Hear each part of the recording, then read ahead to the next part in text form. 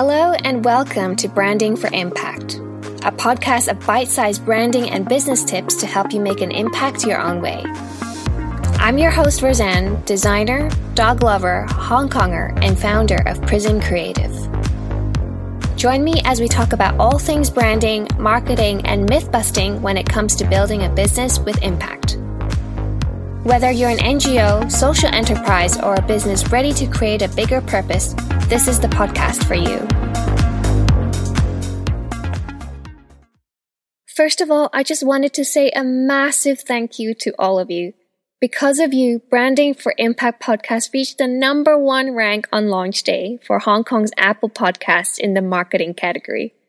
I'm so glad that so many of you have been enjoying the show and that you've found the episodes helpful.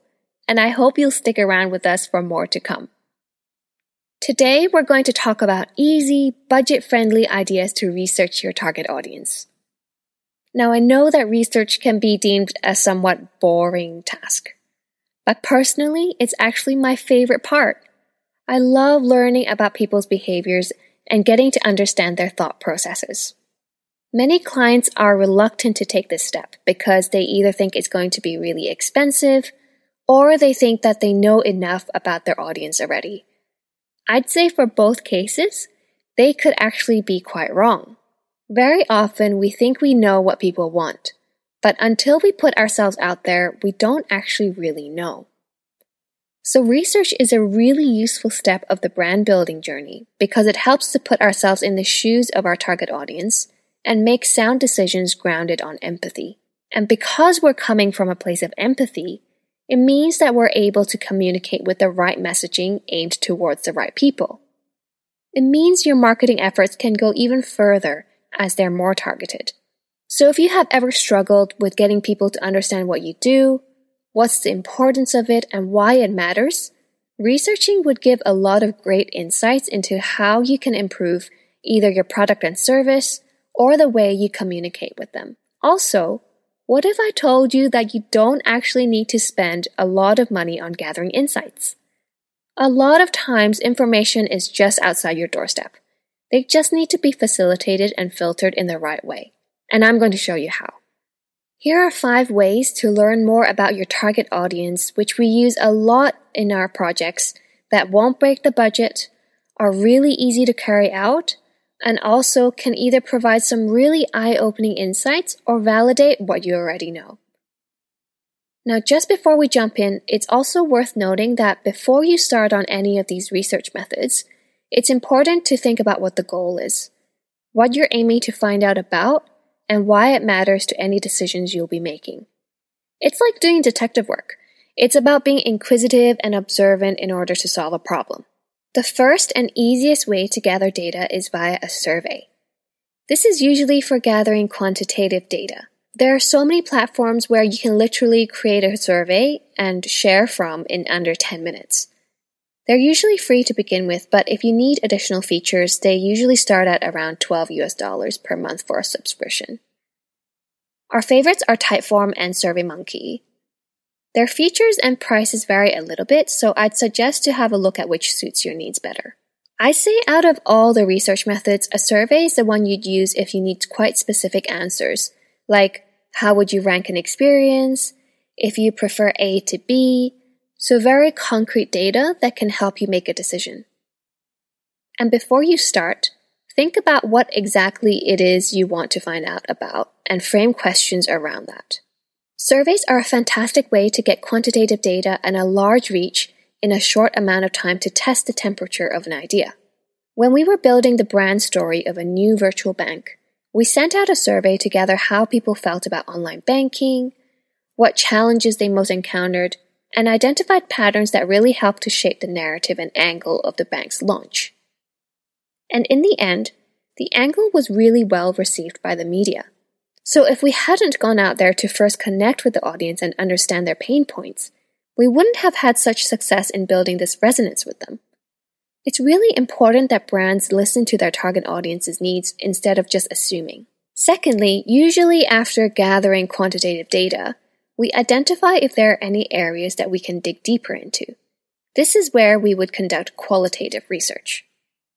Personally, I'm actually not a fan of focus groups. I actually prefer to take a one-on-one approach so that people aren't influenced by one another and also people feel comfortable enough to share what they really think. And how we do this is we usually start by finding the loyalists, so your number one fans. Try to retrace their steps and identify what influenced their thinking around your product and service. So really mapping out the journey that they took.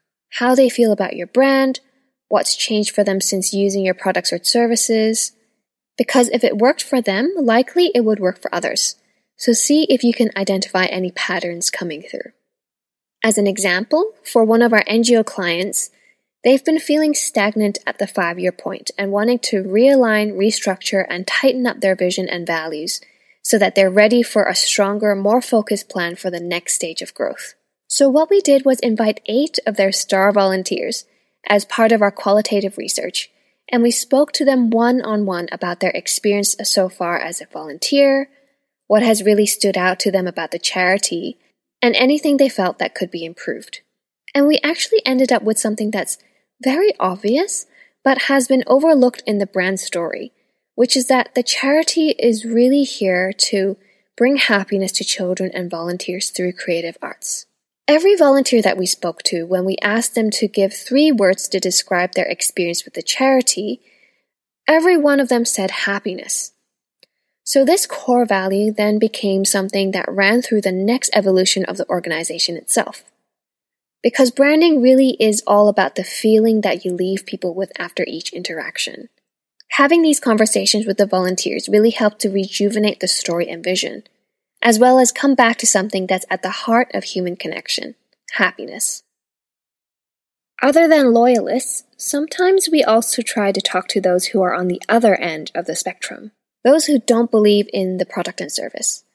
Not that the ones who are 100% against what you do will convert, because it is much harder to sell to people who don't believe in what you do, but it's really to understand the why.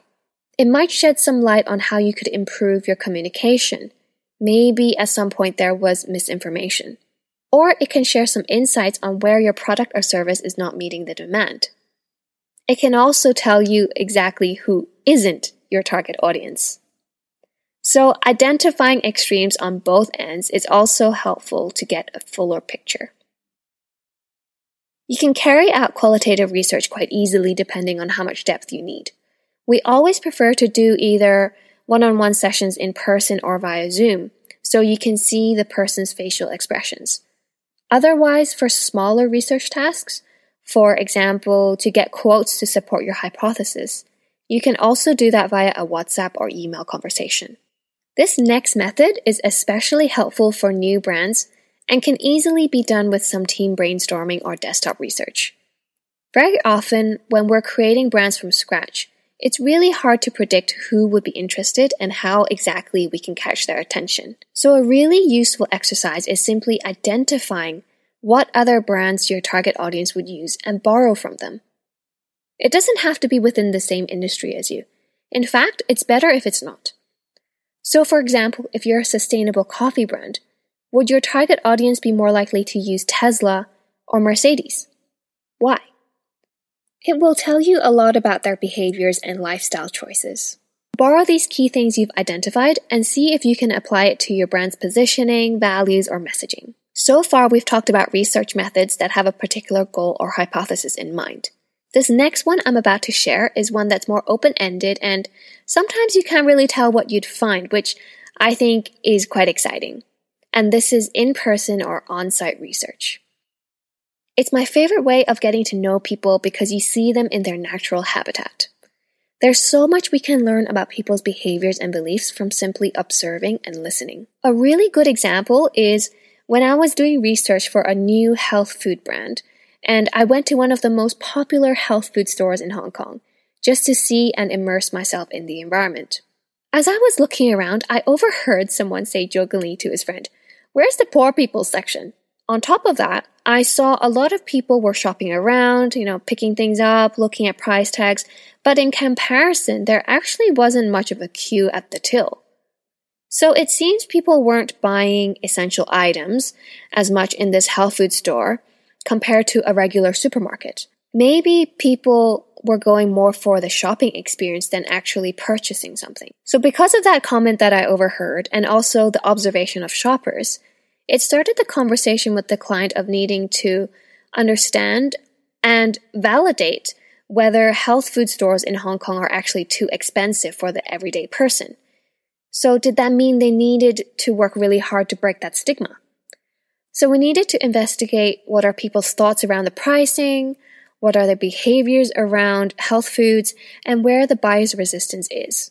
Other things you can be doing as well is simply going to a few shops that you'd like to stock at in the future to check out things like packaging, pricing, and behaviors of people. And really observe what catches your eye and why. Look at the items that sell out the quickest. Where are they placed? What makes them stand out? And what kind of people shop there? Also, when doing this kind of competitor research, really take note of the customer journey. What made you feel good? What made you feel not so good? Finally, another very, very, very easy way to do your research is through social media groups. These are things like forums, Facebook groups, Slack groups.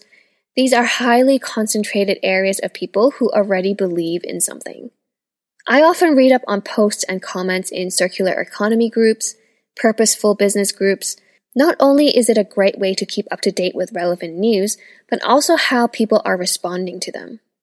So how are you feeling? It's not as hard as you thought, right? Doing audience research really can be easy, cost-effective, and actually quite fun. You just have to know how and keep an open mind. So, as a quick recap, these are 5 ways you can quickly and effectively research your audience without breaking your budget.